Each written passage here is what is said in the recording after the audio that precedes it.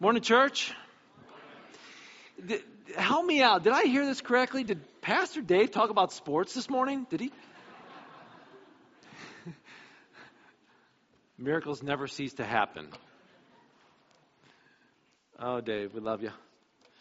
And we do want to give a shout out the Wauseon boys basketball team. Couple of the kids and their families attend this church, and so we think of Brooks and Trent and Dawson. He's coming here on Wednesday nights, and so a lot of these kids and their friends are closely knit, and it's so good to see that celebration. When God gives you a gift, you use it. And when you have the opportunity to give Him the glory for that gift He's given you, you do it. And maybe you've seen pictures posted on Facebook or other places. If you remember not too long ago, Archbold and Wauseon, rival teams, played each other, but after the game they met at center court and they prayed. And that is an incredibly cool thing. These kids, we work with them through FCA, and a lot of them, their faith, they're like, we want to live it out. So they do that. And it's a neat thing that both teams, both Archbold and Wauseon, are actually heading to state next week. And that's just great to see. But I don't want to lift them up so high and say, way to go, that we forget about all the other students in the other sports, in choir, in band, the efforts that they put in, the grades. God has gifted our young people in so many different ways, whether it's education or art or sport. And so, we just thank God that we are such blessed people to have such talented kids. But we do want to say thank you, God, right?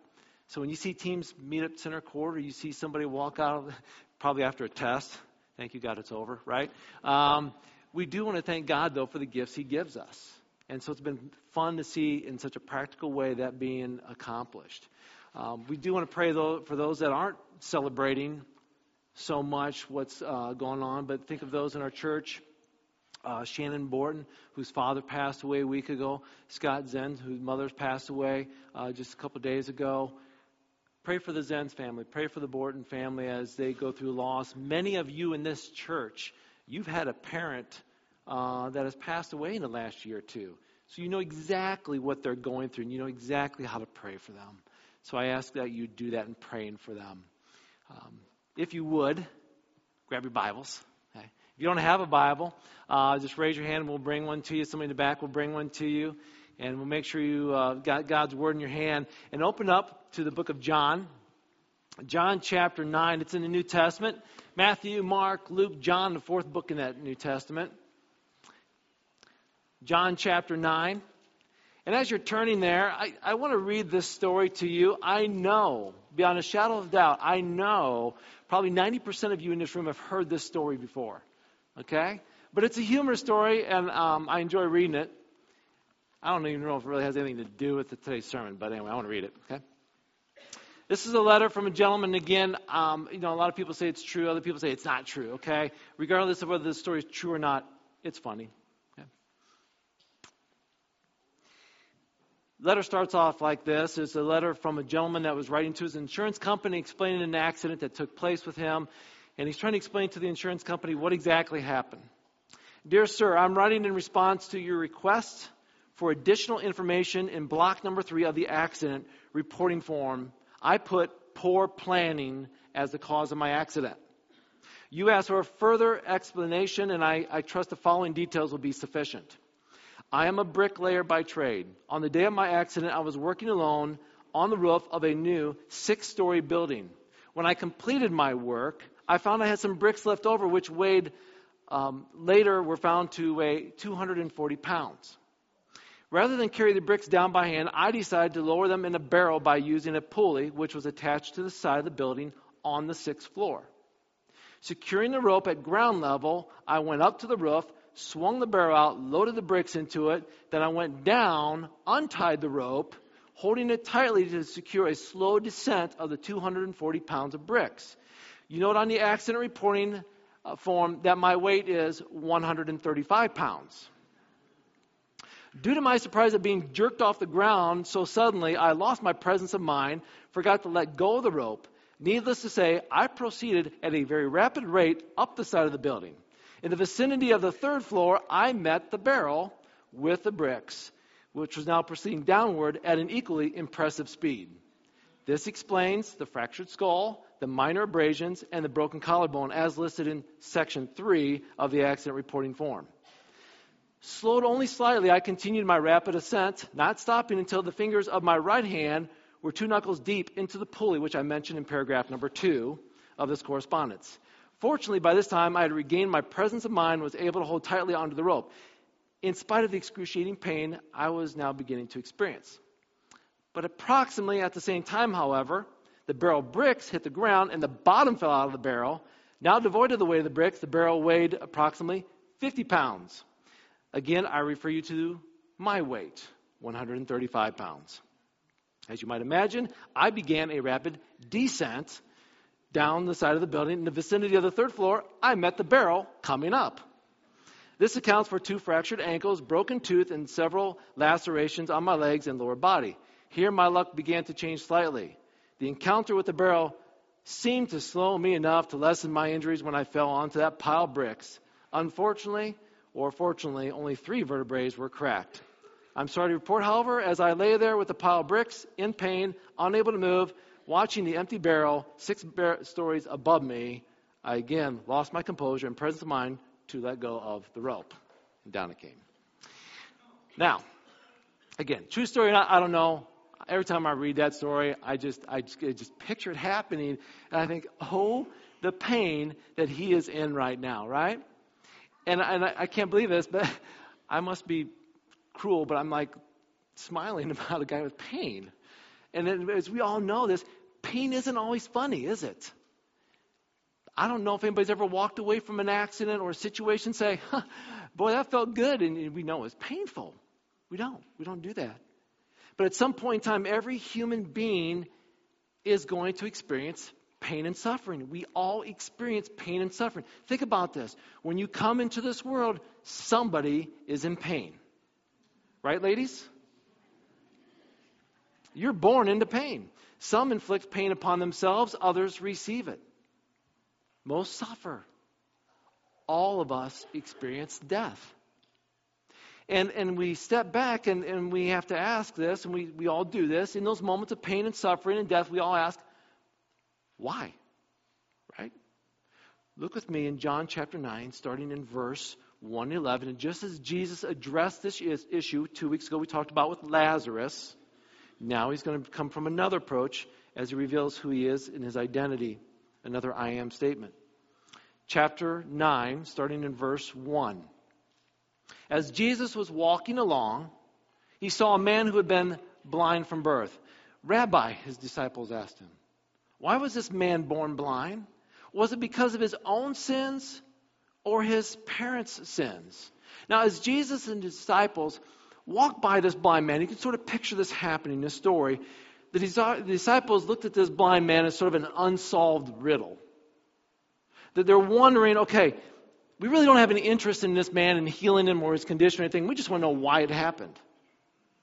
Jesus doesn't dwell on that theological puzzle of the whys, but he dwells on helping the man.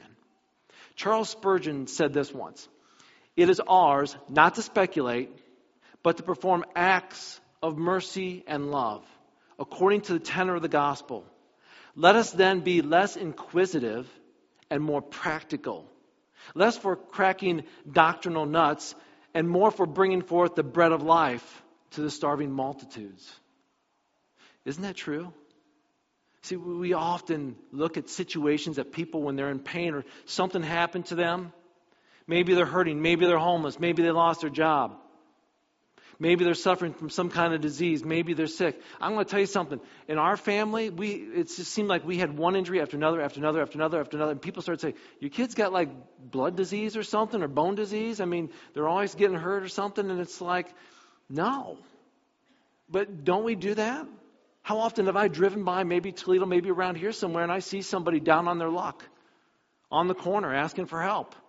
And instead of helping, I ask the question, why are they in that situation? What bad choices did they make? Don't we do that? Just like in the Old Testament, in the story of Job, we find the disciples suspecting that there's more to this than just being an ordinary sufferer. There's got to be a reason for all this. The disciples believed this so much that they wondered, maybe this man sinned before he was even born, if that's even capable of happening. Maybe it was his parents who sinned, and their sins resulted in the sins of their child and the suffering of their child. Maybe that's why. They want to know. They want to know the same thing we always do. Why do bad things happen to good people? And why do good things happen to bad people? Or put in another form of question, why do the innocent seem to suffer and prosper in these situations? Was he born blind because of his sin? Was he born blind because of his parents' sin? Think about this. If this were true, just think about this, okay? If somebody's born blind because they sin, or because their parents sin, you know what we'd all be doing right now? We'd all be sitting in darkness, wouldn't we? Because we are all sinners. Our parents sinned. We sin. Our children sin. And if our sin causes us to be blind, there would not be one seeing person in this room today. We can read in the Old Testament the sins of the father were visited upon the children, and no man lives to himself and no man dies to himself. We can read those things, and we see that sin sets in motion a set of consequences. If I sin, when I do, my sin usually leads to a bad consequence. That happens for all of us. That's the way it goes. In some parts of the world, though, it's believed that actions are directly connected with suffering. There are Eastern religions that believe this. If your belief were in Hinduism, you would believe in the caste system. And let me explain that to you, how this works. There's karma. We say this all the time, right? We use that word karma as if we just sort of throw on, I don't know if you understand, but that's from an Eastern religion, from Hinduism. But karma is the law that good begets good. If you do something good's going to happen to you. If you do something bad's going to happen to you. And they say, that's karma on them. And what we usually mean is we just saw something bad happen to somebody, and we know that they had made a bad choice. We're just saying they're getting what they deserve. Hinduism calls that karma. Good or bad, they will return to each person in the present life, or what they believe in the one yet to come. They also believe in reincarnation. That's also known as the transmigration of the soul. That's a journey basically on the circle of life, as they call it, where each person experiences through a series of physical birth, death, and rebirth, death, and rebirth, and it just sort of keeps going and going. And with good karma, your rebirth is into a higher system. If you have bad karma, your rebirth is into a lower system. You could even come back as a cow. That's part of their thoughts with reincarnation. And then they also believe in nirvana, and that's the goal of Hindu. It's not just a band, okay? It's the goal of the Hindus. They believe it's a release from the soul into a seamless end of cycle of rebirth. It's their version of heaven. But again, if you think about what they believe, we're in trouble if that is true. Our actions directly connected with suffering. Some it can be, some it won't be. Sometimes there's just suffering with no reason. There's a problem with this Eastern religious system is this, of salvation. An escape from the cycle. It's not good works. Here's their thought is, if I do these good things, I'll reincarnate into something better. If I do these good things, I get something good back. In other words, I can work my way into heaven. That's not what the Bible teaches. If you're here this morning and you're thinking, if I do good things, I'll get myself into heaven. That's not what the Bible teaches. Ephesians 2:8-9 says what? For by grace are you saved, through faith, not works. Otherwise, we would boast about it. It's not our works that get us in heaven. Truth is, good behavior is not always rewarded.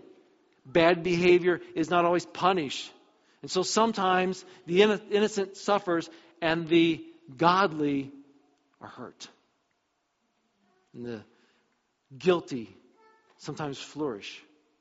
And it doesn't make sense to us. It doesn't seem fair. But we've all heard that life isn't fair. And for somewhere along the line, somebody picked up the Bible and they said, well, it's got to be in here somewhere that it's fair for everybody, right? You won't find that in here. Life isn't fair. Think about this. If God removed suffering whenever we asked for it, just think about this. We would most likely not follow him out of love. We'd follow him what? Out of convenience and comfort. If God removes my suffering and pain every time it happens, you know what? I'm only going to follow him so that I feel good. It's convenient for me to follow a God that makes me feel good. Instead, I want to follow God out of love and devotion. Just as you have a relationship with somebody on this earth, your spouse, a family member, you love that person knowing that you're going to fail them. And they will probably fail you. But you love them out of devotion, not of what you're going to get out of it. So why was this man born blind? Why do bad things happen to good people? Jesus answers that as so that the power of God can be seen. So the power of God can be seen. Doesn't that sound like the story of Lazarus a couple of weeks ago? Oh, Lazarus, he isn't sick. He isn't dead. No. You're going to see something incredible happen. You're going to see my glory. You're going to see the glory of God, right? Remember that story. Jesus doesn't try to explain sin and suffering relationship. Instead, Jesus uses this as an opportunity to say, this is what God can do. In this suffering, in this sin, this is what God can do for you right now. Suffering is an opportunity to demonstrate the glory of God in our lives. And it's a sensitive subject. And I get this, but I want to share this with you. Years ago when Hollis Rieger passed away, and I did her funeral, and it was like, how can this be, right? Okay, so at her funeral, as tragic as it was, in the midst of her funeral, salvation was preached. Lives were impacted eternally. 2 days later, I officiated the funeral of another young man. This was a totally different funeral. This young man did not know who Jesus Christ was. And the people who showed up at the funeral wept because they had no hope. And his best friend stepped up in front of everybody and said, I have no idea where you are now. And he walked off the stage. Oh, the contrast between two funerals. One funeral was that of a young lady who had committed and given her life to Jesus Christ, and the other one was of a young man who didn't. And in that suffering moment, either suffering is an opportunity to demonstrate the glory of God or the hopelessness of life without God. As believers in Jesus Christ, God can and will work through these situations for his glory. And maybe we shouldn't ask the why question, but instead just ask for strength. Ask for peace. Ask for hope and understanding. It's possible that our finite minds can't understand how big this is. And I know it's hard because we want an answer, right? But the world isn't a vending machine. Think about this. You walk up to a vending machine and you put your money in, you push that button, you get out what you put in, right? And sometimes we want that the way to be in life. We go to God, we put in our prayer to him, and we expect him to give us out. Sometimes it just doesn't work that way. Our actions have consequences. Good things often happen as a result of a good choice, and bad things often happen as a result of bad choices. But sometimes it just doesn't work that way. Sometimes we make a good choice and we get a bad result. It just happens that way. Have you ever hit the Pepsi button and you come out of Sprite? Has that ever happened to anybody? Have you ever hit I'm getting myself a Snickers, and you get a Milky Way? Who wants Milky Way? Right? All right, a couple of you raise your hands. All right. Hang with me, because sometimes that happens to me. I'll give you my Milky Way. All right? But have we ever wagered with God? We tried to manipulate God like, hey, God, if you do this for me, I'm going to, as if God's like, oh, well, since you're going to do that for me, I will answer this prayer. Do we really think we can manipulate God and get him to change his mind for our glory? No. C.S. Lewis, in his book, The Problem of Pain, wrote this. If God were good, he'd wish to make his creatures perfectly happy. And if God were almighty, he would be able to do what he wished. But the creatures are not happy. Therefore, God lacks either goodness or power or both. And without the Bible, without discovering the wisdom that he brings to life, we would be left to believe such things as he wrote. However, God did speak to us through his word to give us answers, to give us insight. And then listen, they're not just pat answers to the questions of human suffering that we want. These are answers that some of time, but not all the time that we want, but we can't say that it's always expected of the human's life to have a truly healthy life. We can't expect those kind of answers. Suffering is not always the direct result of sin and bad choices. Sometimes suffering can't be corrected. Sometimes it wakes us up. It puts us on the right path where God wants us. Sometimes suffering comes along to sharpen our character.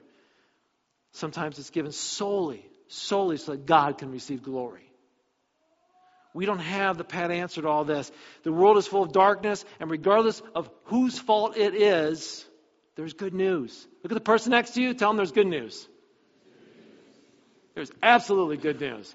And in this point in time, you're sitting there saying, good, Rex, because I'm tired of you talking about sin and suffering. There's good news. Let's read on in John chapter 9, starting in verse 3.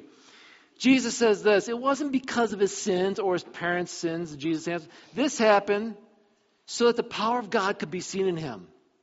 We must quickly carry out the task assigned to us by the one who sent us. The night's coming, no one can work. But while I'm here in this world, I am the light of the world. You know, Jesus said this, again, this blind man's situation was not caused by maybe a specific sin he did or by his parents, but it was for his glory, right? And speaking in this man's situation, Jesus told him that even in this blindness, even in this man's suffering, the plan of God was about ready to be revealed as to why this was happening. God's not up in heaven trying to hit people. God is love. God's not up in heaven trying to hurt people. God is love. God is not up in heaven trying to just toy and mess with us. God is love. And how many times have we done wrong, sinned, and know that we deserve punishment, yet in those moments, God gives us grace. He doesn't do to us what we did deserve. Think of all the times that little boy, now that blind man, but when he was a boy, can you imagine he was born blind? He'd go to his mom and say, Mom, why can't I see? Imagine how many times he maybe asked his mother that. And his mother probably had no answer. I don't know, son. I don't know why you're blind. Mom, doesn't God love me? Yes, God loves you. Then why am I blind? I don't know, but I know God loves you. Jesus explained it's because God wants to work in and through us. And Jesus pointed the question away from the why. Because listen very carefully. In this passage, as you're reading it, it's like, why did this happen? Why did this happen? Jesus turned this situation and goes, let's not talk about the why anymore. Let's talk about what God can do in this. What can God do in this? And here's the thing. We want to know why, right? For everybody in this room, when something, you're going through a situation, you want to know why. Maybe we don't have the answer to why, but God says, listen, there may not be a why in this because we live in a sinful, broken world.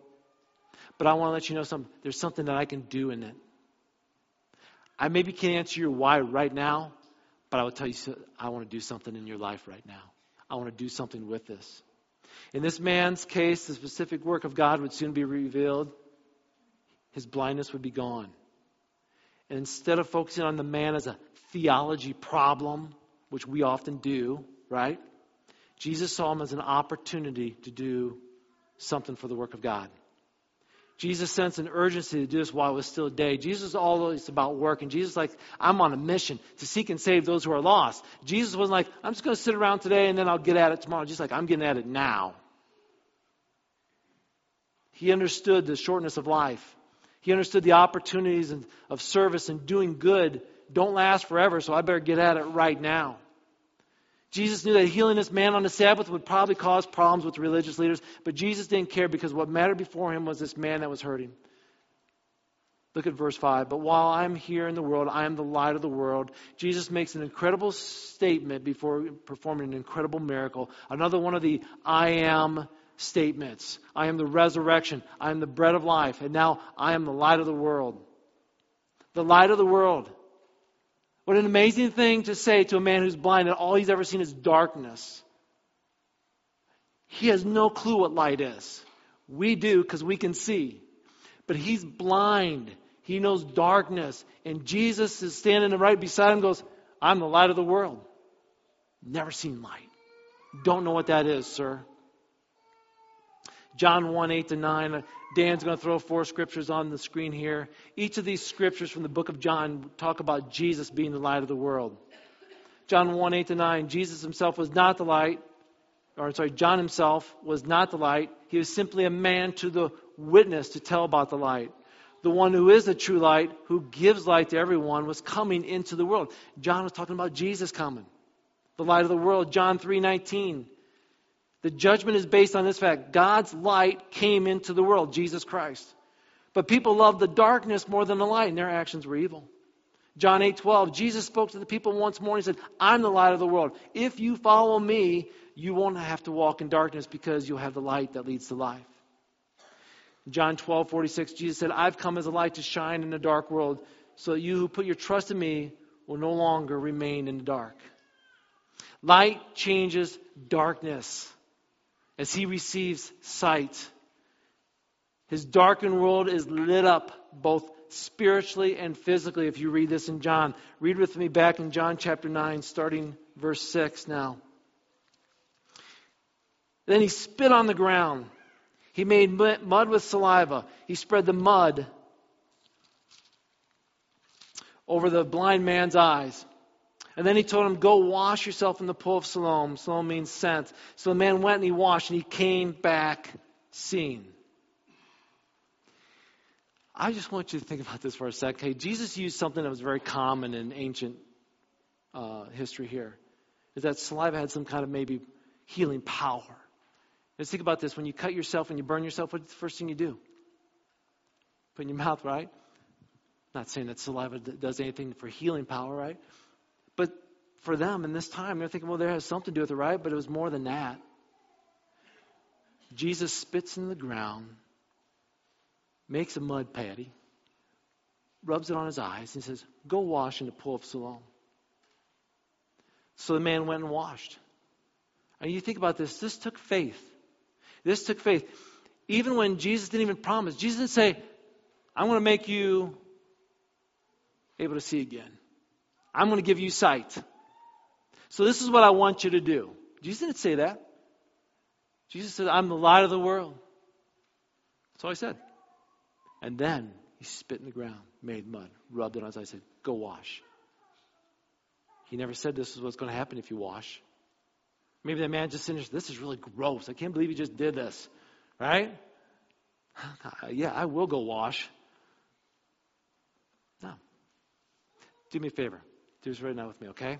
For those of you that are still alert with me, okay? Close your eyes, okay? Everybody just close your eyes. Nobody looking around. Nobody looking. Everybody's eyes closed. No cheaters, okay? All eyes closed. And I just want you to put yourself in this moment. You are the blind man right now, okay? Just put yourself in a situation and just listen. Hey, Rabbi, why was this man born blind? Yeah, was it because of his sins or his parents' sins? He's messed up, right? This happened so you could see the power of God and it could be seen in him. Night's coming. No one can work. But while I'm here, I am the light of the world. Yeah, see, that's what I'm talking about. Go wash in the pool of Siloam. Okay, you can open your eyes. See, that's what I'm talking about. If you were the man, we all get religious, like thou go washeth in the pooleth, right? And we're like, yes, sirth. Okay, no, we're like, you can't see, you're just hearing these people talk, and you're hearing Jesus say, I'm the light of the world, and you hear him like spit one in a big loogie, but he's like, oh, this guy's gross. And then you feel this wetness on your eyes, you're going, oh, no, that's sick. He's a great teacher? No, he's sick, right? But he maybe knew something about Jesus that we didn't know. And then he has this amazing faith to get up and go wash. I'll go wash, whatever you want me to do, sure. And he's healed. You know, the incredible thing is, up to this point in time, from Genesis to John, no prophet, no priest, no apostle has ever healed anybody that's blind. But we can read in Psalm 146:8, the Lord opens the eyes of the blind. The Lord lifts up those who are weighed down. The Lord loves the godly. Isaiah 35:5 says, and when he comes, he'll open the eyes of the blind and unplug the ears of the deaf. See, the religious leaders who studied the law and knew these verses. They knew it's the Lord only that opens the eyes of the blind. And nobody's done it so far. Now Jesus opens the eyes of the blind, and they're like, it isn't Jesus. They're so caught up in their pride, so caught up in their religiosity that they just can't see who stands before them, Jesus Christ. Let's finish this off. Verse chapter 8, John 9. His neighbors and others who knew him as a blind beggar asked each other, isn't this the man who used to sit and beg? Some people said, and others said, no, he just looks like him. But the beggar kept saying, I am the one. I'm the one. And they asked, well, who healed you? What happened? And he told them, the man they called Jesus made mud. He spread it over my eyes. He told me, go to the pool of Siloam and wash yourself. I went, I washed, now I can see. Well, where is he now? I don't know. All I know is I can see. All I know is that I can see. Church, we don't like pain and suffering. We don't. And those things are going to happen to us. But because of the nature of God, because of His love for us, and my thinking and God's thinking are usually not in line with each other. But if I understand that God loves me, in spite of what's going on in my life, I know that He wants to line this up. And He says, I want to do something in your life right now. And you just might be blind to it. But I want to open your eyes to it. You know what's true? Is that while we were still sinning, God sent His Son Jesus Christ to die for us. That is true. And some of us feel separated from God's love. But in Romans chapter 8, it says, what shall we say about these things? If God is for us, who can be against us? Can anything separate us from the love of Christ? Does it mean He no longer loves us if we have trouble or calamity, or persecuted or hungry, or destitute or in danger, or threatened with death? No, despite all these things, overwhelming victory is ours through Jesus Christ. I'm convinced that nothing can ever separate us from the love of God. Neither death nor life, neither angels or demons, neither fears for tomorrow or worries about tomorrow, not the powers of hell can separate us from God's love. No power in the sky above or the earth below. Indeed, nothing in all creation will ever be able to separate us from the love of God that is revealed in Jesus Christ our Lord. Church, God loves you so much, He sent His Son to die for you. Nothing can separate that love. Why do we experience goodness then? Because we don't deserve it, do we? We know that the wages of sin is death, but the free gift of God is eternal life through Jesus Christ. Because God loves you so much, He wants to do something in your life. This story, the disciples looked at this man. What did they see? They saw a sinner. Who sinned, this man or this woman? People that passed by, they looked at him, what did they see? A beggar. Isn't he the man who sat and begged? The Pharisees looked at this man, they saw him as a tool. They wanted to use him to trap Jesus. Jesus looked at this man and He saw something different. He saw somebody that needed to be saved. The blind man could not see Jesus, but Jesus saw the blind man. Maybe today you don't see Jesus. You don't see Him working in your life. He sees you. He sees you right where you're at. Maybe you feel like you're sitting in darkness right now. In pain, suffering, hurt, whatever it may be. He sees you. He knows your pain. He knows the darkness you're experiencing. Don't be surprised if something weird happens and God reaches out to you and loves you. Just like as you hear that spit coming and something, it's like, what is going on? Will you trust God with the next step of obedience? God, I don't know why I'm going through this. I don't know what you're doing to me right now. And He says, go wash in the pool of Siloam. Will you take that next step and put your trust in Him? This morning, where you're at right now, do you have a personal relationship with Jesus Christ? Have you confessed your sins to a holy God? If not, you're sitting in spiritual darkness. God says, I want to open your eyes. I want to open your heart. Maybe you're struggling with a different situation in your life. It's something painful, something hurtful, something going on, and it's like, you know what? I feel like I'm in darkness right now. Have you asked Jesus Christ, the light of the world, to come in and light up your life? Trust Him. If your vision's blurred this morning, spiritually or physically, you need a fresh vision from God. Just as he told the blind man to go wash in the pool of Siloam today, if he's asking you to do something, if he's asking you to trust him, I encourage you to do that. I'm going to pray, and I'm going to ask you if you need to confess on God, confess. And after we're done today and singing, if you want to come talk to myself or one of the pastors, please do so. We don't want you sitting in darkness. We want you to know the light of the world. We want you to know the one who can take the blindness away from your life and give you new vision. Let's pray. Heavenly Father, you're an awesome God. I thank you, Lord, for who you are and what you're doing in our life. I thank you for the story and the meaningfulness of what it means to sit in darkness, to sit in suffering and pain. And a lot of times we just ask the theological questions, why and how did this happen? And we just forget just to trust you. Sometimes this is just the way life is and it stinks. But you're a Savior who loves us. That's why we call you Savior, because you save us from this. You're the light of the world. You come into our dark places and you bring light. You bring hope. You bring peace. And God, right now, if there's somebody in here who doesn't know you, they don't have a relationship with you, and God, let us begin by just asking for forgiveness. God, forgive us of our sins. Forgive us of the wrong things we've done, the bad choices we made. God, come into our life. We confess with our mouths and we believe in our hearts that Jesus Christ is Lord, that you sent him here for us. We place our faith in him and in him alone, not in the things that we can do, but in him and what he did on the cross and how he resurrected from the dead. We believe that. Come into our life, Lord.